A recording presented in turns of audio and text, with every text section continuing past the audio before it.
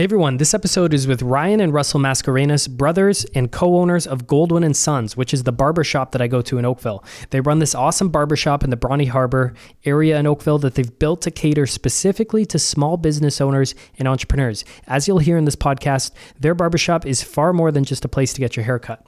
Wait until you hear how driven these guys are, their deep internal reasons for quitting their well-paying jobs to become entrepreneurs, Ryan's new journey into real estate investing with Rockstar, and both of their big plans for business and life. These guys are super motivational. I love talking to them when I get a cut, and I love talking to them on this podcast. So in this podcast, Ryan also mentioned a great insight and line from one of Tom and Nick's books that they've co-authored, which you'll hear about. It turns out this line was from Tom and Nick's most recent book, and in my opinion, their best one, How to Make Money Investing in Real Estate in Canada, the shockingly simple formulas Canadian real estate investors use to create income for life. This book was literally my Bible when I began investing in real estate. It taught me all about the basics of investing, how to grow a portfolio, number crunching, marketing systems for finding tenants, how to invest in and manage student rentals and rent-to-own properties, negotiation and persuasion tactics, property management advice, housing market fundamentals, using joint ventures to invest. And now looking back on this book and reflecting, everything it covers is what I've put into place to personally grow my portfolio up to this point. From investing in my first rent-to-own deal to now investing in student rentals, doing joint ventures for every deal I've done, finding and screening tenants all over Ontario, and now managing properties. Looking back, the knowledge in this book was truly the foundation of it all for me and my real estate partner. So I'm really glad Ryan mentioned just that one line because it made me reflect on how the info from this book literally translated into real life wealth creation in my life. So honestly, I highly recommend you check it out if you haven't already. By the way, this book used to be called the Canadian Real Estate Investing Blueprint, but we just updated it to the new version, How to Make Money Investing in Real Estate in Canada. We sell a paper copy of this book on Amazon for $25, but you can download this entire book for free as a PDF ebook at rockstarinnercircle.com/books. That's rockstarinnercircle.com/books to download a free copy of this book. So without further ado, Ryan and Russell Mascarenhas and their inspiring story. Are you ready to live life on your terms? Is it time to take charge? Real estate, business building, the economy, health and nutrition, and more. It's the Your Life, Your Term Show with Tom and Nick Carazza. Are you ready? Let's go.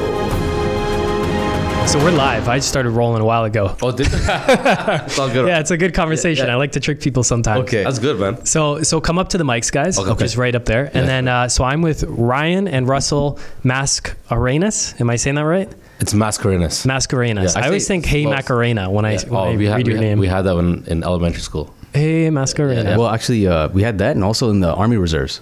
I didn't know this, okay? When I was in the Army Reserves.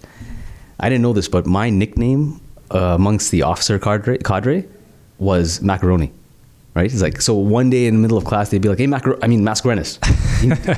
Did these guys call me Macaroni the whole time? Were you in the reserves? I didn't know that. Army Reserves, yeah. Oh, wow. 2014, 2016.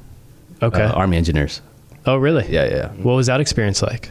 It was actually, it was life-changing, obviously. Everything that I had gone through, I appreciated. I actually still love the reserves. I never forgot a single lesson. I'll pack my bag or I'll go winter camping or something, and all those lessons will just come flooding back. So the level of experience I got from it was like through the roof. It was stressful. I don't think it was for me. That's why I left it 2016. But I still look back and I'm like, I can't believe I actually checked that off in my life. So yeah, Army Engineers. It was good. It was a good stint. I was actually interested in joining the reserves when I was about 20, 21. Yeah. And I just couldn't figure out what I wanted to do. Yeah. But I liked discipline and I knew I needed to get disciplined. And I thought that it would maybe kind of help provide that for me. 100%. So like, if you go to the officer route, like you had a university degree, 100% discipline, right? But even more than the discipline, it's discipline under duress, right? Like, so when you haven't slept for 5 days and they have like gunfire over you, they have like commands that you have to give out and whatever, and you still have to remember your lessons. You still have to like give orders like in a way that the soldiers will understand under like pressure. Those were all the lessons of the Army that you really take away. So you get discipline for sure, but you get discipline under duress, which is something that, like, how do you replicate that in real life? Mm-hmm. Right? So, was this during the boot camp that you experienced, I guess, the gunfire and all this type of stuff? no, like there was So there was boot camp where I learned how to fire a rifle, like, I don't know. The fitness testing. The fitness test is very easy, but it was like several weeks in. You do the, you handle a C7 or a C4. I think C4. No, C7. But it was the officer training. That's where, because as an officer, you'll never see that kind of battlefield as often. So they give it to you in the beginning. And so I remember like, it was like -20. We had to dig a trench. We had to stay outside in the middle of the night, watch the trench. And then suddenly they attacked us at like 3 a.m. And there was like flares going off, and they started rolling like, what's that thing? Flashbangs? Yeah. Flashbangs on right behind our heels and stuff, just to scare us. And we had to figure out like where enemy fire was coming from, how to secure the area. Some of us were still in our boxers, so we had to like get all our clothes on because it was the middle of the night. So where was this? Like Northern Ontario or Quebec? yeah, I think it was Borden. Okay. Borden or no, Borden. Yeah. Yeah. Yeah, that's cool, man. What a Yeah, cool you experience. would've- I think I would have, but then I saw the commitment that it was like one weekend every month. You have to like do the reserve thing, and then like one overnight trip or something every few months, something Yeah. like that. And I was just like, I don't want to do the commitment, and I just tried to self-discipline instead. No, you did a great job, man. Like knowing you, like Russell and I know you, you've done a great job of that. But yeah, like even the commitments they're not like 100%. Like if you have a family event, they're pretty forgiving. That's why in the regular army, when I went for like engineer officer training for a couple of weeks, those guys used to call me the weekend warrior. Yeah. Because that's it. Because they're full time. Yeah. And you get trained to the same specs as full time army, but the full time army doesn't consider you full time. Yeah, they live it, right? Yeah. So they rail you for that, but it's but still you get good friends there, man. Yeah. Geez, what a cool experience. Yeah. It was good. Okay, so Ryan and Russell. So who are you guys? What do you guys do? Well, I'm the co-owner of Goldwyn Sons Barbershop with my brother Ryan. Just come up to the mic. Yeah. I'm also a barber at the barbershop. We opened. You're my barber. That's how we met. That's right. Yes, that's right. We opened 3-4 years ago. Yeah. So legally 2019, but the doors opened 2020, February 2020. Okay, so this was in Oakville in the Bronny Harbor location. Were you just a barber right out of high school? How'd you get into the barber? So it's a long story though. So so basically, Give us the short version. okay, the short version is I was getting haircuts at a barbershop called Trinbago in here, Ontario, in Dundas. Okay. That was my first barbershop. Trinidadian place? It's everyone. It was the Jamaican guys. It was a Caribbean barbershop. Yeah. It was walk-in only. It was like $10 haircuts. You have to say something or no one's gonna look at you. So sometimes I would wait there for like an hour, didn't say anything, and I'm like, can I get next? And he's like, well, I got 3 guys ahead of you. So whatever, that haircut changed my life. When I got that first haircut, it completely changed my life because I was getting haircuts at First Choice. Yeah. So my buddy took me to this spot, and then I got my haircut, and after that, What'd you get, a fade? yeah, I got a fade. Yeah, the Caribbean places give you the best fades. The fades and the lineups was on point. Yeah. And I just looked at myself in the mirror, and this jolt of confidence just happened. Wow. So I bought a car, I got new clothes. I think 6 months later, I got a girlfriend. Like, it was just changed my life. So after that, fast forward 3 years, I was still going to that shop, but I was waiting like 3 hours every time for a haircut. So then I decided to cut my own hair at home. And then one thing led to another. I was in my house for 5 years cutting hair in my basement. It became a money-saving tactic to a hobby. And then I think it was 2013, my buddy said, he's like, I think you're ready to work at a shop. And I'm like, there's no way. I'm Indian. There's no way I could even get into a trade. I have to get into either like corporate. I have to go white collar for sure. Yeah. So then I interviewed a bunch of barbershops, and I liked one. So then I spoke to one guy, and then he gave me the keys to the shop on a Sunday and a Monday. That was my first day cutting hair. So I cut hair on a Sunday, Monday, and I made so much money. At that time, I was working at TELUS part-time selling phones. And then I told my boss, listen, I got to take Sundays off. She's like, you're already part-time, you can't take Sundays off. You're only working Saturday, Sunday. Then I just told her, I'm like, listen, I have to quit then, because I'm making way more money doing this. And I actually like doing this because I'm connecting with people, I'm talking to people, I love being social. So then I started cutting hair in Streetsville, which is where I started my career. And then from then on, it just took off. Yeah. Yeah. So I've been cutting hair for like 15 years. Wow. Yeah. And it shows, man. Thanks. Good barber. No, I appreciate it, man. Yeah, give a great fade. Thank you, man. Okay, so how did Goldwyn and Sons come about? you guys went into business together, opened up this barbershop. Ryan, your background is an engineer, right? Yeah, so I graduated from engineering at McMaster in 2011. I worked from 2011 to, say, 2017 at 2019, at various jobs. And I tried to start one business in the middle. And because of that business, I went into IT. So I went from engineering sales, and then I slowly went into the technical field. And the whole time I just hated working for other people.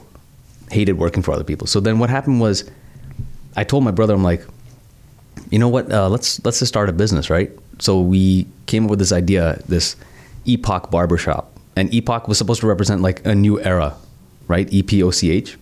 So the barbershop was supposed to have like different booths where you might have like a barber, a suit guy, whatever, all like laid out. So you got total grooming in this one solution. And then we opened that place in Brampton. Didn't like didn't like the clientele there. And I'm from Brampton, right? Yeah. We're from Brampton, right? So We left Brampton. yeah. So we didn't. We decided to park it, right? So Russell took over the business, closed it down a little later after he made back all the money, and then we paused for a year. And then what happened was, I said, okay, so I've always wanted to open my own business because I was tired of working for other people, and I had gone through so much trying to figure out how to open the barbershop with the city, all the permits and licenses. I'm like, I don't want to lose this knowledge. So I called him up and I'm like, yo, would you be interested in starting up another shop? And he's like, yo, you know what? I've been waiting for you to call me. So then... That's how Tom and Nick started this business, actually. Oh, yeah? Yeah, Tom got super frustrated one day with his corporate job. He had just been reamed out, I think, by a sales manager for not hitting his quota after like crushing it for months. Yeah. And got frustrated, wrote down that he wanted to do the real estate stuff, was already doing that on the side a bit, and then called Nick and was like, do you want to start this thing with me? And it was the same thing, like, yes. Yeah. Yeah. I think I was just scared to even jump in. I was cutting hair in a basement of a salon at that point. I was just renting a little room. And Ryan's like, do you want to do this, but bigger and better? Mm-hmm. And when we sat together, but we decided we're not going to open in Mississauga, Milton, Brampton. We're like, we have to come to Oakville. Why Oakville? So basically, when I was cutting hair, it's the conversation is when you are the average of the 5 people you hang out with. Basically, that everyone says that. Mm-hmm. So when you're cutting hair for like 12 hours a day, you're cutting high school kids all day, and you're sitting with them for half an hour at each appointment. And the conversations you're having with them are not the best. You guys probably know, not the best. So then we knew that Oakville, people are doing a lot better. The average income is higher, which means they know what they're doing, making more money. I don't know what they're doing. They know something that we don't know. Yeah. So instead of investing my time with high school kids, the conversation they're having, no offense to them, but we wanted to learn what it takes to become like these guys in Oakville. Like how are they driving these Ferraris? How are they having these big mansions? There's something we don't know. And in Mississauga, I don't think we were gonna get that answer in the area, especially the area we were in. So then we went walking in Oakville a bunch of times for our meetings before we opened the shop. And one time we saw, the guy that built Drake's house, Ferris Rafuli? Yeah. So we saw him, and I told Ryan, I'm like, if this guy's here, like we have to come here. Yeah. Because these guys, they know something. We don't know nothing. They know something about the hustle, the struggle. They know something. So we got to come here and just submerge ourselves with the similar people.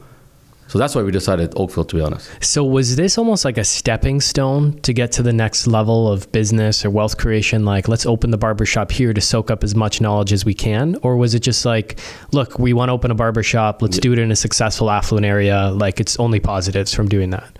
Well, for me, it was just like learning. Yeah. I just wanted to learn. You know what I mean? Like, I didn't care about how much money they had to spend with us. I just wanted to know that if they came for a haircut and in 30 minutes, what can I learn from this guy? If he's a CEO of this big company, what can I learn from him? You know what I mean? So I don't know if it was similar for you. No, same thing. Like, okay, so when we opened the barbershop, it was a means to an end. One, it was like, it's a very stable industry. He was a barber. That we thought. We thought it was stable. Yeah. I was an engineer, right? I've always wanted to start my own business. So together, I'm like, this is like an infallible project, right?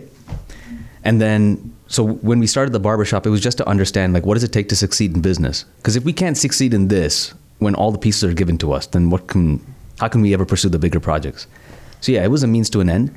But what I didn't know was how much of a means the barbershop would become. Like Mavericks, I guess we'll talk about that like sometime down the road. But yeah, so why don't we just jump into it? So your barbershop has a theme, or at least appeals to entrepreneurs. Yeah. And I think executives, right? Like, yeah. And high net worth people. So you really, everything is geared towards appealing to those people. That's right. What attracted me to your guys' shop originally is I moved to Oakville from Brampton for a lot of similar reasons. One, I already worked here and was commuting, so I wanted to be close, but I didn't want to, be in Mississauga or Burnt. Like, I wanted to be right in Oakville and in a nice, wealthy and affluent area, because I just knew, like, it would just soak in, right? Just from being around those types of people and stuff.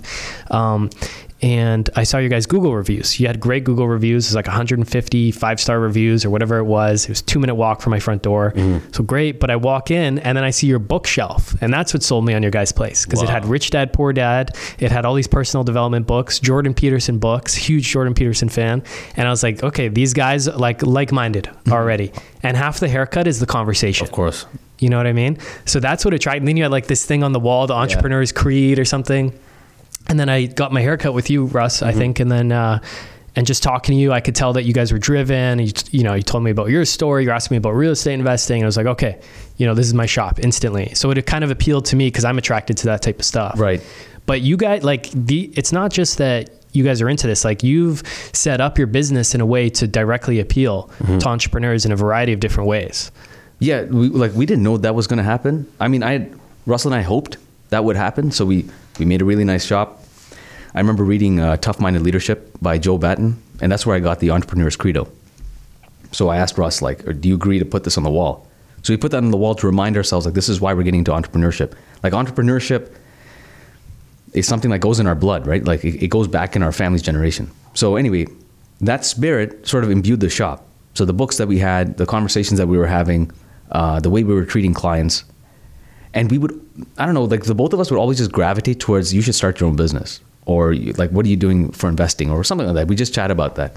And more of those people started coming, right? And what we didn't bank on, but I think unconsciously this was going to work out, we knew, was that we were the nicest barbershop.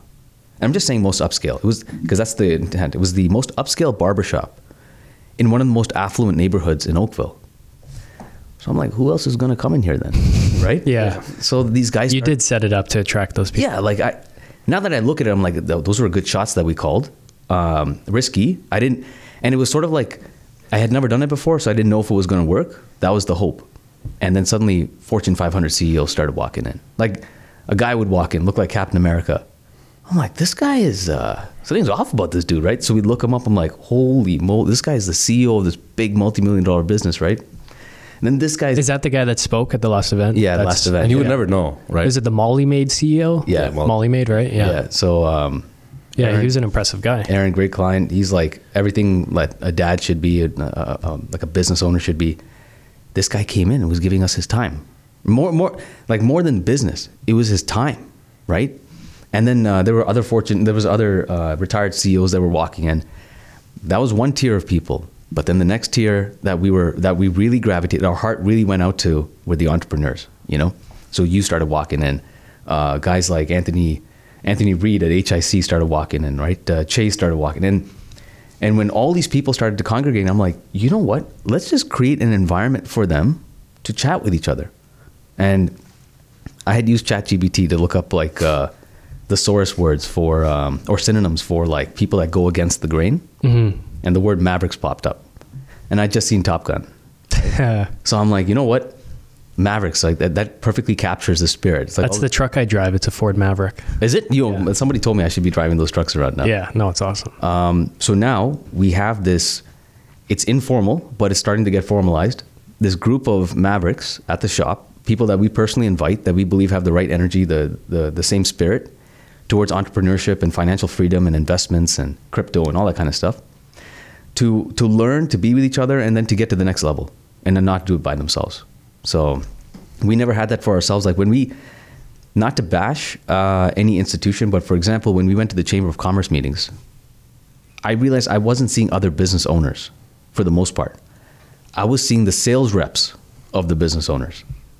And here I was, Russell and I were trying to go there to try and share war stories with people that had gone through the same journey that we were going through. But they were so big that they weren't there at those meetings. It was the sales guys. So then I thought, you know what, man, let's just do this ourselves. All the entrepreneurs, we'll get a network for us. So that's how Maverick started. Yeah. It's a great business lesson too, because you're focused on the affluent members of this particular neighborhood. And what do you like about selling to those people specifically? Like, what are the advantages that you've found in dealing with those people directly versus maybe your shop in Brampton where you didn't like the clientele as much? And not to crap on Brampton too. No. Yeah. We're all kind of from Brampton, so we're allowed to, but I don't know, just the experience they had. And yeah, I don't know, just they've been in the industry, in their respected industries for a long time, and they've gone through uphills and downhills. So they have stories to share. Are they willing to spend more money? In where we are right now? For a haircut, No, yeah. that's the problem. Oh, really? No, the biggest problem is I basically grew up in a Caribbean barbershop. Like when I learned how to cut hair, it was a Caribbean vibe everywhere. So the haircuts, these guys would come. I could have like 100 clients that could cycle me through a month.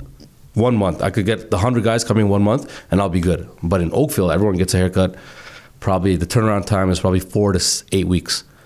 So that's the problem. You need way more clientele to sustain your shop. Versus in Mississauga, you just need 100 people because they have fades, so they come every 2 weeks, every week. Oh. So I had in Mississauga, I had 15 guys pre-scheduled in my appointment. Is it just more white people in Oakville? Is that why? No, it's not, honestly, it's not even that. It's just like no one gets fades. The fade thing. Yeah, no one gets fades. I know kids in Oakville, and I'm like, they get a number 3 on the side, and I asked them, have you tried like a fade, a skin fade? Oh, number 1. They're like, no, I haven't. Like no one has ever told me to do that. So we actually have a customer that I told him, I'm like, maybe you should try a skin fade. So now he's weekly for us. Yeah. So I'm trying to push people to get a fade more. That's what we do, right? We do fade, we do everything. But I specialize in fades because I grew up in a Caribbean barbershop. But people in Mississauga, Brampton, Milton, they spend more money on haircuts. Whereas people in Oakville, I think they're spending money on leisure stuff like bars and food. If their hair grows out to 6-8 weeks, they don't care because it's longer, so it doesn't look as bad. But no one goes short. If you go short, then they know they have to upkeep it. So They don't get it short, they get it long. So they're like, I'll come every 2 months. I'm like, okay. Interesting. And it's a product of the clients too, right? Like the clients in Oakville are business clients. So they have longer hair, the hair can grow out, and the barbers have a specialty in being able to cut the hair so that in 6 weeks it still looks great. So it would work to our favor if we cut it in a way knowing that in 4 weeks you'd have to get another haircut, but we don't do that. Like we just have, Russell is an amazing barber, and our other barber, Ben, incredible. They cut hair in a way where you don't have to come back. You look good throughout the waiting time until you come back and then refresh, right? But I will say that for business people, especially the modern business person, to have a business cut at the top and then a fade on the side, you really do stand out. You look like a modern day Ferrari, like in terms of the business guy. Yeah. You know, it's not the old school business guy. There's like almost this modernity to your carry, you know, the way you carry yourself. Yeah, it is a more modern cut because it's like modern professional. Exactly. I like it in the fade because then, I can go like 3 weeks without getting a haircut. Exactly. Like I think you cut me last Saturday. Yeah. And I'll be good for another week and a half. Exactly. You know? Okay, so this Society of Mavericks thing is cool because, I mean, it's what I'm into, and it's like, great, I get to connect with all these other people through your shop, which I hear about all the time. Like when we get a cut, you're like, oh, I know this one guy, you know, that's got 20 rental properties, and here's how he runs a business. And then like your partner you were telling me about in the business that runs, you know, several businesses passively and has this kind of great lifestyle. But what I like about the group is it keeps me connected to the shop, and it keeps me coming back for more.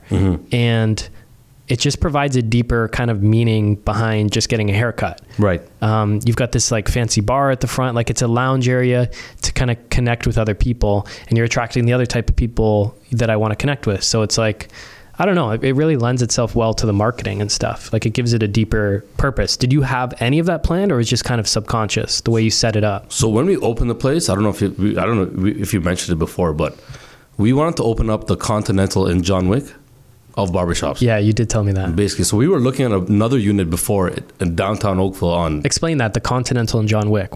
So basically we wanted a massive bar, and we wanted a one-stop shop where anyone could come in and, I guess, transform themselves. So like us growing up, we constantly got better and better, but we had to struggle, watch a lot of YouTube videos, read a lot of books to figure out what is the best way to get better and better. So we wanted this place to be a society where you could walk in not knowing anything and be like, okay, this is what I need to do better in life. Like we wanted a suit guy, we wanted a haircut, we wanted clothing, we wanted watches, anything to lend yourself for confidence, because you need confidence to get anywhere, I think. You know what I mean? So we wanted to do that. So the first unit we looked at, it was Trafalgar and Lakeshore. It was a massive unit, and we wanted to do it there, but it was way out of our means. So that's why we started, this place we started small. But then we got hit with COVID, so we had to readjust a little bit just to focus on the barbershop to get the bills paid. But our goal is still to open a massive spot and to get guys that don't know what they're doing, that want to change themselves, to walk in and be like, again, surrounding themselves with good people that have gone through it. You know what I mean? So they could get in and they could learn and they could get better. Yeah. That's what we wanted to do. We had this this one student walk in, right? And I just said hi to him, do you want any water or espresso or anything, while he was waiting. And he's like, no, I'm good, but I'll have a beer or I'll have a whiskey. I'm like, son, you don't look more than 15, right? He's like, no, I got my ID here. And he passes me his high school card, right? So he's just joking around. But the thing is, we get into this conversation where he starts saying like, yeah, I want to be a doctor one day. Right? So he's grade 10. I want to be a doctor, so I know what I need to do good in grade 11 and 12. Because of all the lessons I went through in business, right? I was able to tell him, listen, to get to become a doctor, right? You need to figure out exactly what you need to do by right now so you can nail it for grade 12. So what ended up happening was I started talking to him. I started saying like, don't have any plan Bs. If you're going to be a doctor, don't do anything else. This kind of energy got imparted to someone who's in grade 10. Had someone told me that, my life would have changed, right? He started following us on Instagram. And I didn't know if I had just said something to somebody that just it went over their head or if it went to their heart. And what's happening now is we have created a place, that very dream that we were imagining, where people come in and they may not know what they want in life. They want a haircut, fine. But then I'll always say hi to them at the front. We'll start talking about something. And then boom, it'll be like, I've always wanted to start this business. And I'll be like, why didn't you start this business then? He's like, I don't got the money for it. Oh, there's different ways to raise capital. There's different ways to organize your business plan. You got to do your cash flow analysis. Read these books. I'll tell you the 3 books you need to know to start any business. I couldn't believe that our place actually became an avenue for changing people's lives. So in a sense, actually, I think we did achieve it. It's one customer at a time. It's not like a system that we have in place just yet. It's coming from the heart, but that's happening now. Wow. You stand at the front almost like a concierge. Yeah. Like when you walk in, like you walk in and you welcome the person at the door, and then you say, would you like a drink? You've got the full bar there.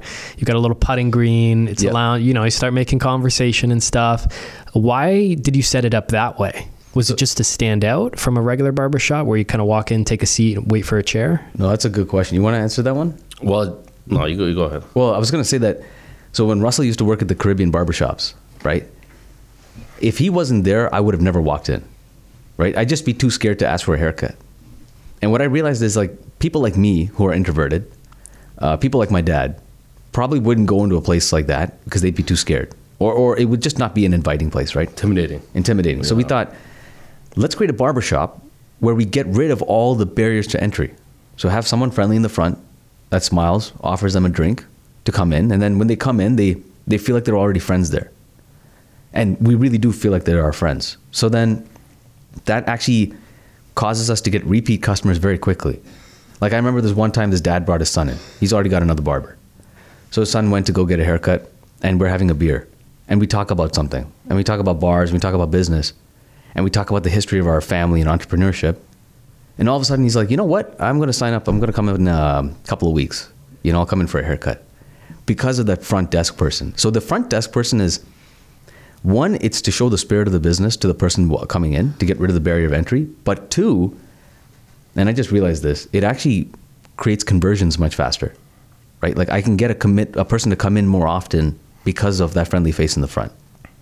So that's the purpose of it. Yeah, you make a personal connection with the person. I remember my first haircut. I walked in and we started talking about like monetary history. Yeah. Within like 2 minutes, 5 minutes. Yeah. And Bitcoin. And I was like, oh, this is cool. Like, this is what I was looking for when I moved to this neighborhood, was these types of conversations and these types of people who are into this type of stuff. Well, in like to counter that, to reflect that, we moved here to meet people like you. So when you walked in and you're like, yeah, I met these two guys, real estate changed my life. I'm like, is he talking about that book I read?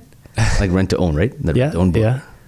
And you're like Rockstar. I'm like, this is Providence, man. I have to join this group. Yeah, because you were on the email list, right? You had downloaded the book. Yep, but I never got into the free class because there was always something that came up, right? And then ultimately I made time for the free class. Then I joined Rockstar. And then I started meeting all these people. It's like right now I'm part of the Platinum group, right? Yeah, you've grown very quickly within Rockstar, going from regular member right to Platinum member, which is... Yeah, because Platinum was like running a small business. Platinum was the means I saw to go from just being a small business owner to like one day being a multimillionaire for both my brother and I. But that took business lessons. I was trying to buy speed when I bought Platinum. So the Platinum membership, just for anyone who doesn't know, is a tier at Rockstar where it's like a business mastermind. And then with that, you also get access to like the VIP membership we have here and the regular one. Yeah. So yeah, what's Rockstar been like for you? Like, what's your experience been like so far? Well, I think if every other conversation I have with a client is about Rockstar, yeah, I walked by on Saturday, was it Saturday night? Yeah. And I grabbed some gelato with my girlfriend Christina. We were walking around, and then I catch Ryan's eye through his shop. So I walked in just to introduce him to Christina. Yeah. And he was like, "Dude, I was just telling this guy about Rockstar." I actually talk about it too. I'm not even part of it yet, but I talk about it too because the concept is nice. It's a very good concept. Yeah. I remember somebody was like, so in Rockstar, like basically $50 a month, you get a coach, right? And I remember the converting statement, eh? The one thing you said that actually said that told me that makes absolute sense. You said even for $50 a month, if you never bought anything, you learned so much. It's beyond the value of $50. And I was like, you're absolutely right. I spent $50 on sushi, and it goes away in 2 hours. Yeah, this $50 I could buy a house one day. So when I joined Rockstar, it's those people I started to meet. So now everybody, and it was the promise that they were giving me, right? It was like the idea that, no, you can be financially independent through real estate. It's not as difficult as you think it is. And I thought I'd be alone in that process. I'd have to learn from scratch. And I still remember the day when one client was like, I'm pretty pissed that you're paying these guys to learn about real estate. All that information is free. And I looked at him and I'm like, listen, you think I don't know how to get a six-pack? I know how to get a six-pack, but I still need a personal trainer, right? And they're more expensive than Rockstar. But this, I get a house, right? So Rockstar accelerated my ability to buy real estate. But it was more than that. Like after getting into real estate, it was the people I started to meet. Like one day, I had this audacious goal to one day buy a building. Then at a VIP meeting, I sit across a guy. He's like, "Oh yeah, I buy buildings." I'm like, "What do you mean you buy buildings?" I buy 9+, 10+ units and rent them. I'm like, "Dude, this guy buys buildings like I buy furniture." You know? I'm like, I could have never met these people before. Mm-hmm. So that's what Rockstar has been to me. So I tell everybody, listen, you're trying to get financially independent by yourself. Why? Just take the process that these guys give you. Mm-hmm. Right? So every time I'm in the shop, like we're talking about real estate and stuff, where do you guys see real estate as part of your overall life plan? Oh, I love real estate. I made most of my money on real estate. Like, I don't know if you know, but I bought a house in 2016 in Guelph. And then I bought a house in Milton in 2019. But I want to get into more real estate. I sold my house in 2019. I sold my house in Milton in 2021. When the boom was happening, I sold it. But that's when I realized you could make so much money off real estate. You know, just the timing alone is if you time it well, you can make a lot of money. So I want real estate. I think my next investment, I'm trying to get another house. I'm trying to get a multiplex, a quadplex. I think we found in Guelph. I'm trying to secure that, but I might need to sign up for Rockstar, man. Yeah. The tools I need, you know what I mean? And you're looking for long-term buy and hold? Like, what would you want to get out of your portfolio? Yeah, long-term buy and hold, for sure. Start building some long-term wealth? Yeah. Because I've seen, we have a customer that has like 30 plus properties, and he just buys and holds them. But now his life is complete passive. He does whatever, he works, and then if he wants, he'll just go play video games, or he'll do whatever he needs to do because he's made his life so automatic. And you could do that with real estate if you have tenants. he has 37 doors or 37 doors. And then he has money coming through each door. So his life is completely automated. And it's what I wanted to do for my whole life. Yeah. I want to buy back time. You know what I mean? Yeah. So that's a sense. Real estate. So real estate is, I want it to be the majority of my investment, if not the whole thing. And what do you think you do with the barbershop and your plans with that? Well, I can't stop cutting hair. Like, I have clients that will never go to anyone else, and I still enjoy it. Like, cutting my friends. It's like hanging out with your friends, even people like you. The conversations are good. So I'll cut hair part-time, but I want the shop to run. I want my whole life to be passive. That's what I want. By 40, I have an ambitious goal to make my life passive, so I could enjoy the things I need to enjoy. Because if I sacrifice for 10 years, 5-10 years, then I could enjoy the rest of my life. I don't want to be 60, 70 years old with money, but struggling to walk and struggling to get in the car I finally got at 70 years old, and I'm busting my back. I don't want to get to that. So I think real estate is the best avenue to get to that, and a passive business like a barbershop. Yeah. Yeah, you kind of figure out the money problem, and then you can focus on other areas of life, right? Exactly. And then, Ryan, how are you thinking about real estate? Yeah, so I want to get 3 like duplexes with ADUs, like the garden suites. And like with Rockstar, like I only say that because Rockstar gave me clarity on how possible that is now in certain cities and municipalities. So yeah, 3 properties. I want my properties to be like the shining example of what a house could look like on that neighborhood. Like, especially when I drive through Hamilton and I see how run down Hamilton is, but then I see those old brick homes. I'm like, these homes are stunning. If only they had like the right owner and the right tenants and the right setup. But this would be like a jewel in this neighborhood, right? So I want to do that. Like I said, I was very interested in talking to that guy about purchasing a building. And now I'm thinking, he actually convinced me that buying a building was like, made a lot of sense. Like, for example, if I had 10 houses, how many furnaces did I have? I had 10. But if I had 10 units in an apartment building, how many furnaces did I have? I had 1. If I wanted to buy 10 houses, I'd have to have 10 mortgages. Versus if I want 1 building, I'd have a commercial loan, right? And qualifying for a commercial loan is different from personal mortgages, right? So it's almost like the commercial world is a bizarre world in terms of the requirements. It's like easier to get loans. So I said, I want to get a building. And then honestly, I think one of my most ambitious goals is one day to own my own hotel. Like, to actually legitimately open the Continental. Yeah. Yeah, legit, like, run that out. So that's my real estate plans. Okay, so that you just purchased a property with Dan. Yeah. So is that what that property is going to be? I know you're going to convert it to a duplex, but then it also allows for a garden suite. If it allows for a garden suite, I want to put that in. And even if it doesn't, then I'll hold it for now. But ultimately, my goal is 3 duplexes with a garden suite, nice homes for people that cash flow well, and it takes care of itself. And why that strategy specifically? Like, what attracts you about that? You know what? It was one of the Rockstar real estate agents had mentioned, if you had just 3 properties, right? And you might disagree with how this is all laid out, but if you had 3 properties that were fully paid off, right? And everything you got from the tenants was pure cash flow, from just 3 properties, you could make $12,000 a month. And I was like, 3 properties? That's at max 9 tenants. I don't want to have 10 houses and like 30 tenants to get the same amount of money. You know, I know you're sinking all your capital into your house when you could use that to buy other properties, but I'm not buying properties to buy properties. I'm buying properties for passivity. So here I have the opportunity to own 3 homes. My capital's in it, but now I'm getting $12K a month out every month. So that's the reason I gravitate towards that idea. And then the building is because I just think the building is like nuts. If someone were to ask you, like, you own rental properties? Like, yeah, I own a building. Yeah. You know, I own a hotel. It's like, that's it. You made it. Like, all those big plans, you actually did it. So that's cool. I was talking to my buddy just a couple nights ago, and we were talking about our portfolio, and we were like, yeah, if these mortgages were paid off, like, we'd both replace our incomes right now. Yeah, 100%. And, you know, it's going to take, let's say, you know, we got 25 years left on each mortgage, but like, the writing's on the wall already. Like, we can see that that's the future. Right. When we want to retire, we'll have those assets in place. Right. And we're still in growth mode. Like, we don't want to stop with 3. We want to keep going and going and going. But even now, the setup I have, I'm so much further ahead financially than I ever would have been had I not got into real estate. And like you, Russ, like, I've only ever really made serious money in real estate. Oh, I know.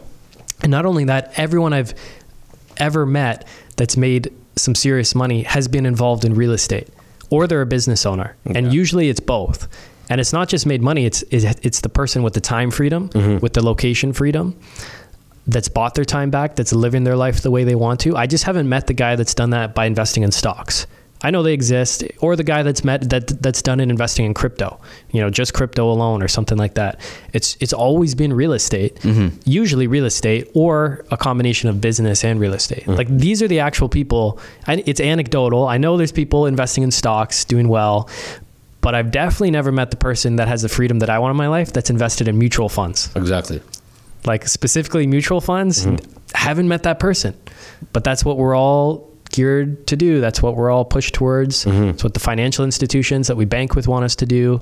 That's what financial planners recommend doing. And I get the strategy, like passive index investing or mutual funds. Like, I get it, but it's better than nothing. But yeah, real estate just lends itself to a whole lot more of that freedom because of the control you have, because of just the amount of ways that you can make money with a single property. Like, we just turned a regular property added 2 bedrooms in the basement, turned it to a 5-bedroom student rental, because I noticed a bunch of students were reaching out to rent this property, even though it's nowhere close to Brock University. There's just like student rental demand exploding. So now we added 2 bedrooms for 10 grand reno in the basement, and we're increasing the rent from the property from what we probably get like 25, 26 tops plus utilities to now 31.25 a month coming in from that property. So it kind of pays off the 10 grand investment pretty quickly. 100%. And if we ever want to go back to single family, we can. But real estate gives you that control, like these direct ways you can increase income, decrease your expenses. It really is like a business. So there's 2 statements I remember reading in 2 different books. So one was Mike DeZermo's book, Wealth Won't Wait. And he said, even the richest business people park their money in real estate. And that's when it clicked for me, because I was like, when you make all this money from your business, where do you put it? Like, where does the cash go when you don't need it? It goes into real estate. Ultimately, you're going to start buying property and plant and assets that are physical, tangible, and have the bank can assign value to it, right? So ultimately, rich people of any kind of wealth are going to park it in real estate. But the other thing too was, I remember there was this one book that Tom and Nick wrote. I just opened it randomly because I didn't have time to read the book, so I just opened it randomly on one page. And I'm lucky I read this paragraph. It basically said, there is no passive income. Everything is active. Like, you think that when you invest in stocks, it's not active. It's not active by you, but there are people actively trying to get you 6% return, like, or in the stock market. Do you want to give other people the ability to control your returns, or do you want to take control of your returns? And that's what you do with real estate. You take the asset, you control how much money you put into it, you control how much money you get out of it, you control the marketing, and it's a much easier process than business. So if everything really is active management of wealth, you want the one where you can get your hands the most dirty, or you can get the most connected to it. And real estate was that. And then at the same time, real estate allows you to automate it too. You don't want to manage the property, you got property managers. You don't want to do the contracting, you hire a contractor. You don't want to tenant it, you find a guy that can find you tenants. Right? Everything can be clockworked for real estate. But you can get your hands dirty and understand the system in the nitty gritty. But if I put money into an ETF, what am I going to study? All 1,000 stocks that compose that ETF? Am I going to study the visions and the financial plans, the financial statements of all the companies that make up that ETF? It's not possible, right? I'd rather just do that with one home or my own business. Yeah, those are great points. And when you compare it to your business, imagine trying to find a manager to replace you guys to manage Goldwyn Sons. That doesn't have the personality, that doesn't have this vision, that doesn't have everything that's attracted me to your business, right? Or imagine you want to completely stop cutting your hair. I know you have Ben in place and stuff, but how many of your clients would be like, Russ, like, you're my guy. I know. You're my guy. Like, that's why I can't let, I know. I can't let go. You definitely can. Yeah. I know you don't want to. Yeah. But it's so much harder to put those people in place. Whereas with the property manager, I mean, you still have to manage your manager, and you want to get a good one, and you can get bad ones. But it's a lot easier to find a property manager than it is a barbershop manager. It's a lot more training you're going to have to do for the barbershop manager. If you ever want to sell Goldwyn Sons, think about how hard it is to sell that business versus selling that duplex that you just bought, Ryan, in a few years.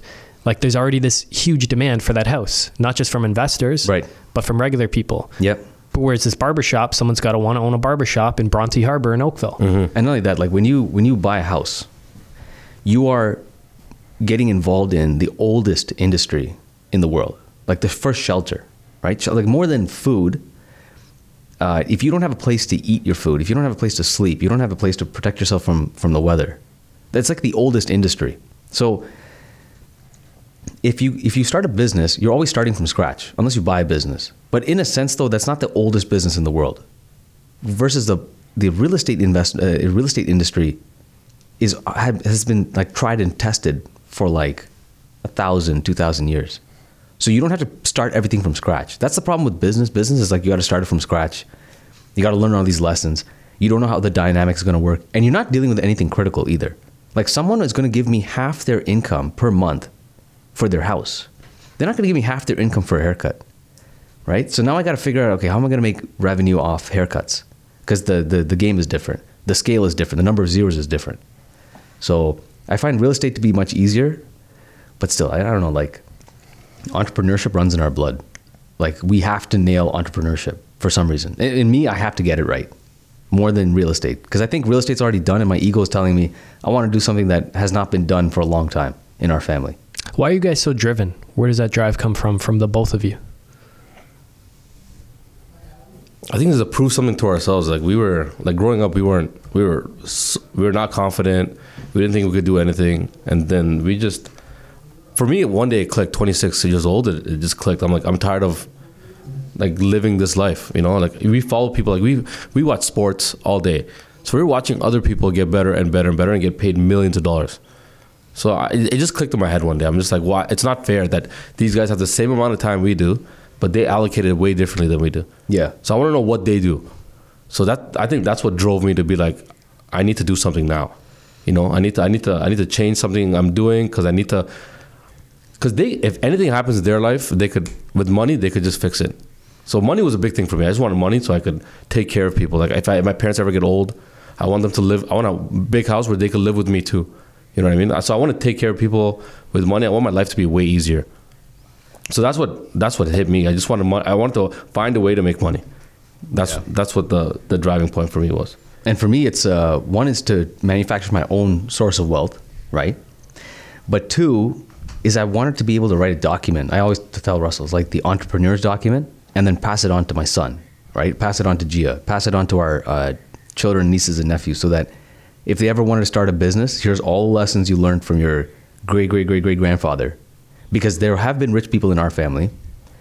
They just passed away before they wrote any of their methods down. So now I got to learn it all from scratch.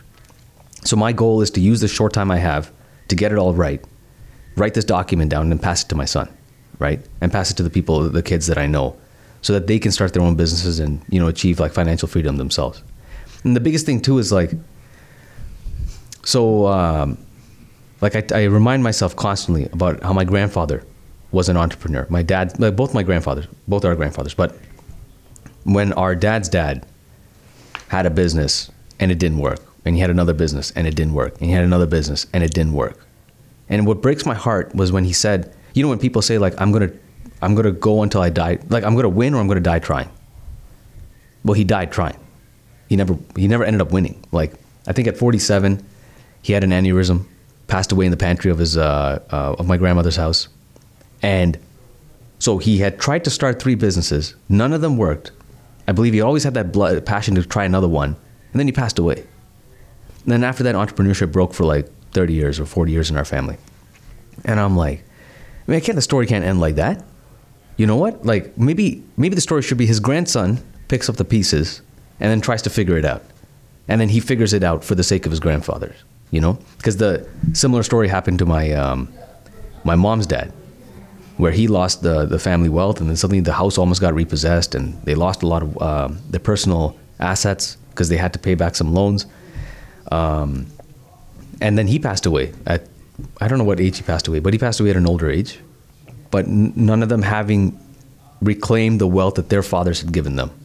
So now I was like, you know what? I need to figure this out. So my biggest drive is that, so that I can pass it on to my kid, and then my kid can continue to be successful. Why are you so dead set on entrepreneurship? Like, why do you want to introduce that back into your family? Why is that so important to you? Our parents actually would discourage us from doing it, especially as brothers, going to a business as brothers. It's frowned upon because in our family, brothers have stopped speaking to each other because of money. Yeah. So our family is just, in the beginning, was completely dead set on that.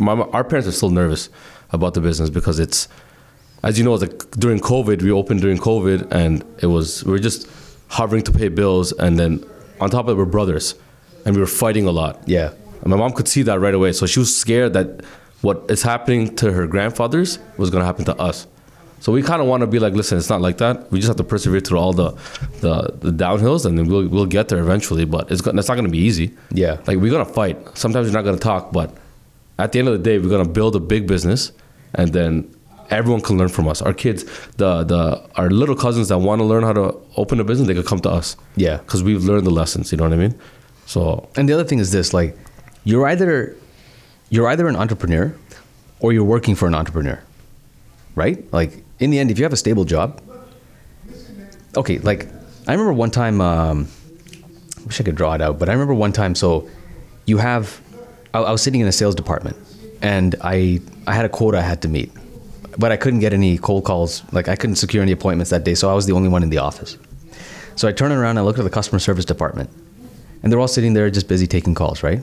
And I realized that whole department has a steady salary and benefits and never has to worry about income. Because there are a bunch of sales guys in the front line of business, we're literally fighting a war to meet their quotas. And like, sales is like this. But sales have to be high enough that these guys can get stable pay. So we think that life is, when you get a full-time job, life is stable. Life is secure. But you don't understand the company has a massive effort in place to try and make sure sales at this level, which is very turbulent, will at least give this level of stability to everyone else, right? So in my head, I'm like, so there is no stability or security. You know, if this number dips a little too low, that's when you start getting layoffs, you get bankruptcies, you get business closed, and you're not in control of that. So I was like, if business is actually war, if it's actually a fight and there's just a facade that everything is safe, then I want to go to the front line. I want to see how that battle's actually fought, you know? And if I can figure it out, what enterprise could I build? Because right now I'm stuck trying to achieve other people's dreams when I have a full-time job. But every day I go to work working on my own business, I get closer to making, you know, our dreams come true, my dreams come true. And I got like crazy dreams. I got vision boards of crazy things I would have never asked for, but that I can only ask for now because I've decided entrepreneurship's the path to that, to those dreams. So that's why I'm so dead set on entrepreneurship. Have you regretted opening the shop at any time, or wish that you were still back in that safe, secure, steady paycheck? Oh, so many times. Because we opened 6 months before COVID. No, a month before COVID. We opened February 2020. COVID happened March 2020. Yeah. So then we got shut down in a period of 2 years, 4 times. And we were personal services, so we were the first ones to close, and we were always the last ones to open. So luckily the people we worked with, they helped us out a bit, but so many times we were like, why do we do this? Like I was working in the basement of the salon. I was making a lot of money. My rent was like only $600. And in a month in a day I was cutting like 20 people, 5 days a week for 20 days a month. You do cut quick. Like, I can see that you cut your chops in this Caribbean barbershop. Oh yeah, all I did was, every haircut I did was a skin fade. So I just, that's what I do, is a skin fade. I love doing, I gave Ryan a skin fade, like what, on Saturday? Yeah, on Saturday. But that's what I do. I was making a really good money in the basement, but I didn't want to work as hard, which is why we opened the shop. But yeah, there's so many times I was about to walk out too. I'm like, I can't do this. I want to go. I have a family. I want to go back to my steady pay. I'm the breadwinner of the family. So I got to take care of my kid. We have a kid on the way. I got to take care of my wife. So it was really hard for us, but we just found a way. Our thoughts were aligned, and we're like, we just have to finish this. Like, we can't just stop what we started and fail. To us, that's failure. You know what I mean? But so many times, especially me, he wanted to go all the way. Ryan has crazy dreams, and that's the good thing about Ryan. He's good at motivating people, and he has crazy dreams. So that, you know what, I'm like, if he could, I don't want to leave him behind. I'm the barber in the industry. I don't want to leave him behind. So I said, you know what, I'll do this again I'll renew my lease for like 5 years. I'm going to struggle for like 10 years and see what this is about. Because I think when it hits to the 10-year mark, everything will change. Just like I was talking with Tom. Tom said he was going through a rough time for like 5-6 years. And then he said after that, it started getting better and better. So nothing comes easy, man. Rome, like they say, Rome wasn't built in a day, so you have to take it year by year. But I was ready to go. Yeah, and the stability thing, like, the only reason you really pursue stability is not because you want stability. It's because you're afraid of what other people are saying. Okay, I can't speak for everyone, but I know for me, if I went back to stability, it was not because I needed it. It was because I felt like I wasn't pulling my weight as a husband when I wasn't bringing any money. I felt like I was disappointing my family when with an engineering degree, I wasn't an engineer, right? And it was always embarrassing when people would be like, what's your business? I'm like, I run a barbershop. I still remember this one time, I met this elderly Indian person. I went for a walk with my son. Middle of the day, he's like, oh, you run your own business? What's your business? I'm like, I have a barbershop. And he's like, oh. And then he's like, what's your wife do? I'm like, my wife's a doctor. He's like, oh, really? I'm like, Typical Indian come reaction. on, man. Yeah. Like, so they couldn't resonate with it, right? But if I go back to stability, then I didn't give up. What was it? I acquiesced to what other people, like I would go to other people and say, I'm going to do this. I'm going to achieve this. And now if I got a full-time job, it was me ducking what I said I would do. You know what? I saw a video on Kobe. Russell loves Kobe, right? It's my guy. So Kobe's got a fever and he's got a backache and he's got to play Vince Carter, right? And he's like, at any time, this would have been the time to call this game and be like, I can't go in for my health. But he knew in his reputation wise, is like, this guy's ducking Vince Carter. He's like, I'm not ducking Vince Carter, right? I'm going to go there. Even if I can't play to the best, I'm not at my best. I'm still going to go because I don't want that reputation. So likewise with me, when I said I was going to start a business, become a multimillionaire, own all these properties and assets and hotels and all that. If I got a full-time job, right, it will always feel like that person was like, oh, well, that guy acquiesced. You know, that guy's ducking what he said he would do. So now I'd rather just face bankruptcy before I quit. It's like a promise you make to yourself that you break and then your confidence gets shattered. Yeah. So I could see where it was coming from. So the other thing is that we're going to become multimillionaires. So that's the plan. yeah, we know that. Yeah. Yeah, I love it, guys. I love the confidence. Yeah. And I love the responsibility you've taken, not just to change your own lives, but to change your family's lives. Mm-hmm. And then that the buck stops with you and your family, the entrepreneurs. You guys will start that and then pass the creed kind of down, like you spoke about. Yeah. It's taken like multi-generational responsibility. And I think when you do that, things become a lot bigger than just yourself. Mm-hmm. There's a lot bigger purpose kind of driving you. Mm-hmm. And it's, you know, it's multiple generations down the line that will be affected by your decisions ultimately. And everyone's lives, I mean, you don't think about it that often, but how you decide to live your life today will affect your great grandkids in some format. Right. Like we have my grandmother's brother, him and his brother, when they started a business, had enough to share. Like there's a South Indian dish called vade, right? It's like this little deep fried savory donut. They only had enough to share one, if I got the story right, or one coffee or something like that. And then everything else would go towards the business. This man, when he passed away, and he was a very prayerful man, he didn't lose any of his ethics, he didn't lose any of his values. It's just amplified as he got more and more money. This man got into the granite business. He opened the duty frees in Sri Lanka.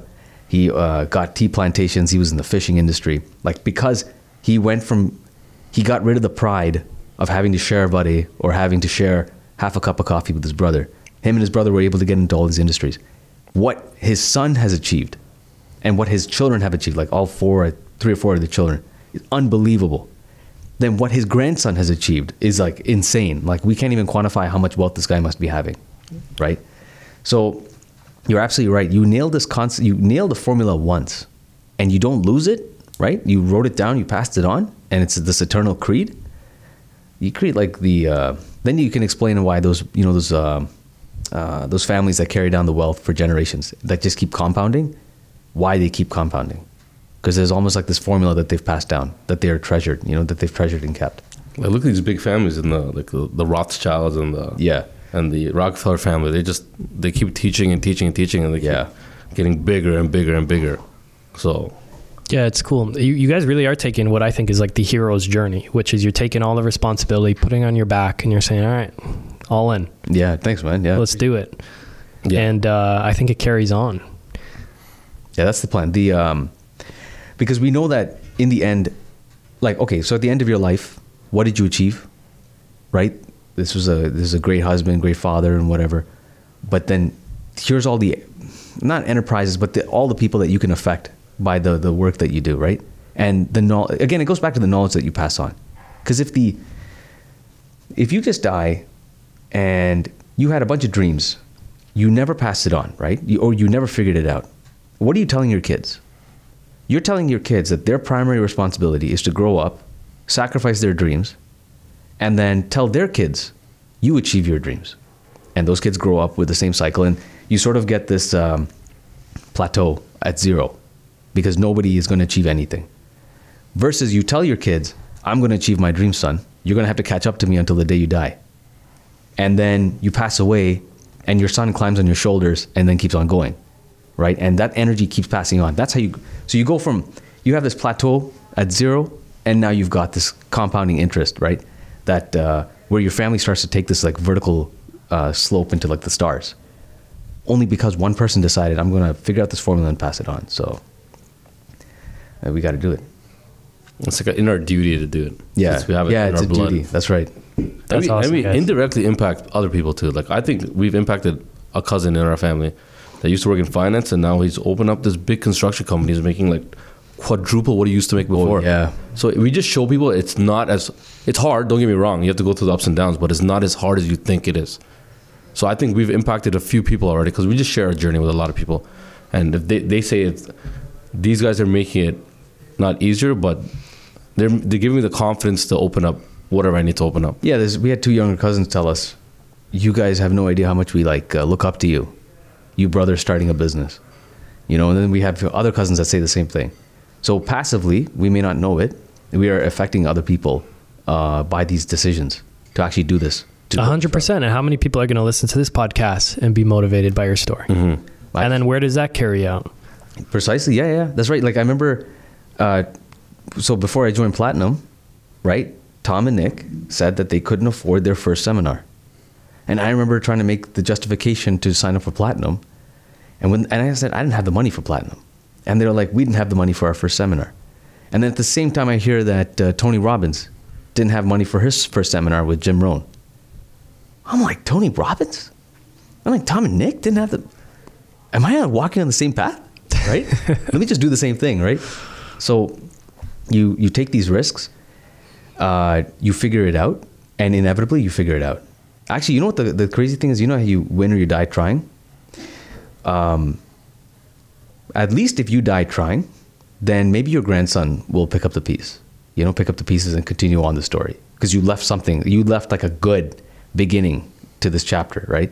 So now your grandson might... That's kind of how you view your grandfather, right? 100%. Like I think... He died trying and now you want to pick it back up. Yeah, I want to pick it back up. And I still remember, this really kills me, when one time I had a really rough time in the business and my dad sat down with me and he said, I wonder what my dad was going through.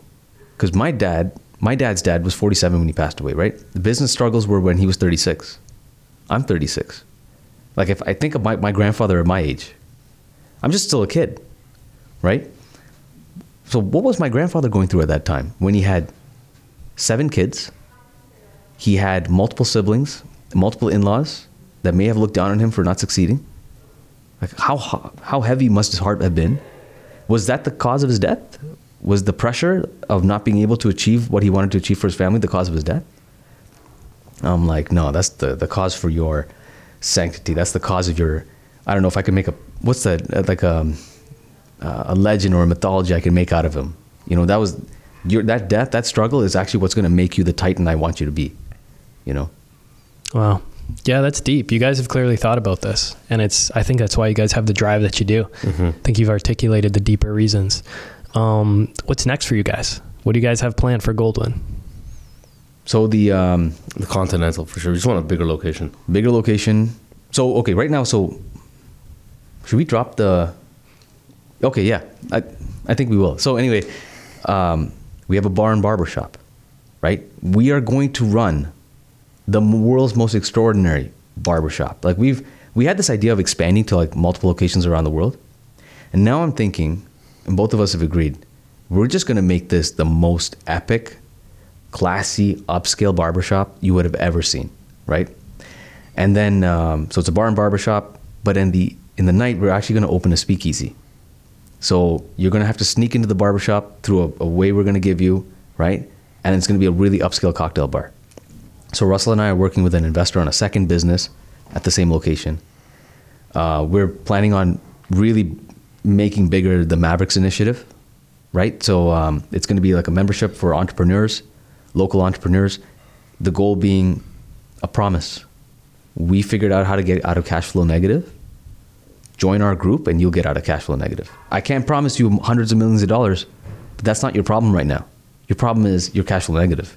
At least if we can solve that, you can really fantasize about 100 million.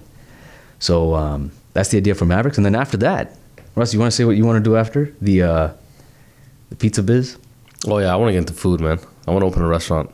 That's what I've always liked, but I'll eventually do that. But once we perfect this industry, it'll give me the confidence to start the pizza spot. But And you want to do that in Bronte Harbor as well? No, I don't know. I don't know where Could be anywhere. Yeah, I'm still testing out the recipes and stuff like that. But once I nail it, I'm gonna really, because food is I love food. It's a killer pizza. Yeah. He's got the Detroit style, what's it called, chorizo or choripan pizza? No. Yeah, I've heard about this pizza, like every haircut. Well, I want to eat this pizza. Well, I basically deconstruct like a dish, a national, international dish, and I make it into a pizza. So my wife's from Argentina, so we have, they have a street food called choripan, which is like chori is chorizo, which is the sausage, pan is bread, and they put a chimney on it. So I basically deconstruct that into a Detroit style pizza.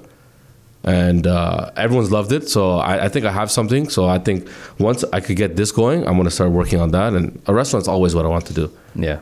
Always. Yeah. So probably do that. I'll have the barbershop. I'll have real estate.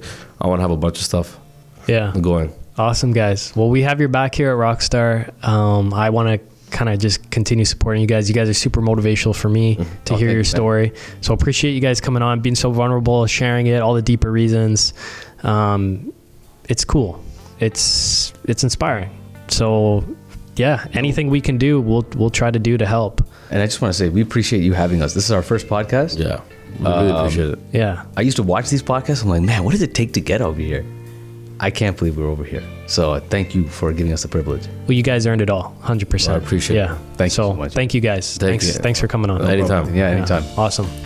So a big thank you to Ryan and Russell for coming on the show and sharing their entrepreneurial story. These guys give a great haircut and an even better conversation, so you can check them out by Googling Goldwyn Sons Oakville to see their location, their website, their Instagram and Facebook. It's all under the handle Goldwyn Sons. And you can go to rockstarinnercircle.com/books to download Tom and Nick's most recent and what I think is their best book that Ryan mentioned in the show for free as an ebook. That book is called How to Make Money Investing in Real Estate in Canada. The shockingly simple formulas Canadian real estate investors use to create income for life. So that's available for free for download on rockstarinnercircle.com/books. Thank you for always listening to the show, and we hope to catch you on the next episode.